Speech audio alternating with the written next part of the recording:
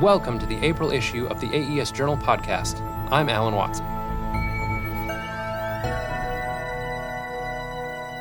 In this month's edition, we present 4 research papers and an engineering report, spanning a range of work from virtual reality gaming to vinyl record cutting. Remarkably, within one journal issue, 2 of the papers involve subjects in shooting at targets. In the first paper, by David Poirier-Quinault and Brian Katz, the impact of individualized binaural renderings on player performance in a VR shooter game is evaluated.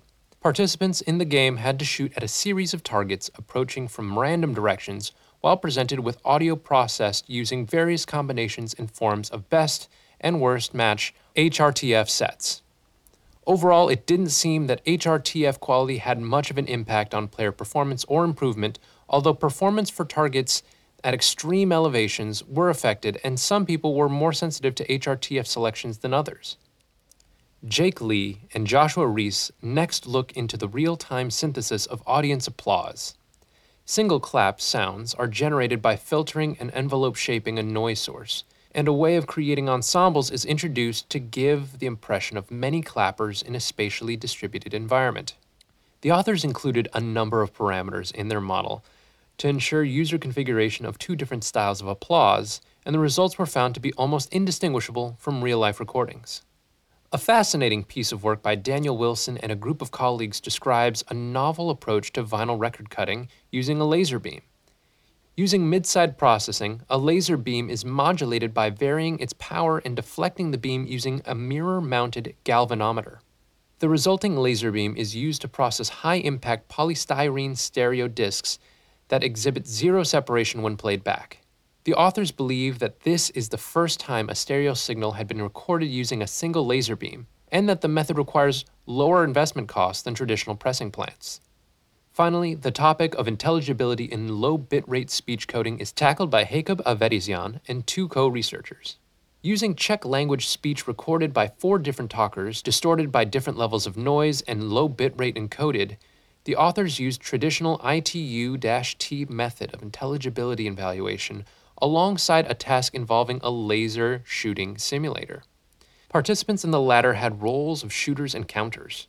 Speech from male narrators were found to have a higher intelligibility when using the standard test method, but a greater decrease in the same after engaging in the parallel shooting task. In an engineering report by Pavel Malecki and 2 co-authors, the settings of reverb processors were studied in relation to traditional room acoustic parameters. Varied settings of ISO descriptors of room acoustics, such as reverberation time and clarity, were applied to reverb plugin processors to observe how virtual space was affected. Psychoacoustic tests of just noticeable difference were then used to determine those for which alterations could be perceived, and the results analyzed in relation to real-world mixing processes.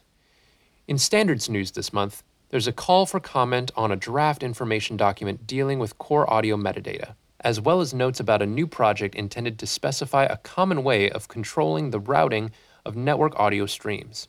In the analog field, the SC-05-05 working group has started a new project known as X152 to specify the characterization of analog professional audio interfaces. The resulting document is expected to enable users of equipment to predict how devices will interact when they come together to form a system. Finally, there's an intention to revise AES-69, which is the file format used to represent the exchange of head-related transfer functions and directional room impulse responses. Francis Rumsey's feature article this month looks into the challenging audio archiving with multi-track and 90s digital recording formats. Based on elements of the archiving track chaired by Jessica Thompson at last year's New York convention, the article finds that with care and good advanced planning, it is possible to preserve and document current digital projects and to reconstruct old ones. Multi-track tape projects are particularly challenging for the archivist. While old analog formats can be dealt with after many years, the first 2 decades of digital recordings need rapid attention while there are still machines around that can work or can be fixed. Finally, we present a couple of reviews of recent books. The second edition of Bob Cordell's book on designing audio power amplifiers was enjoyed enormously and recommended by reviewer Dennis Fink. Meanwhile, Todd Bush concludes that Advanced Applications in Acoustics, Noise, and Vibration, edited by Frank Fay and John Walker, represent the work of people who would be hailed as heroes of a scientific revolution in a slightly different world to the one that seemingly exists. Change the world? He asks. Buy this book. You'll find all this alongside our regular news of product releases and AES section activity around the world in the April issue of the AES Journal at aes.org. From the AES Journal podcast, I'm Alan Watson.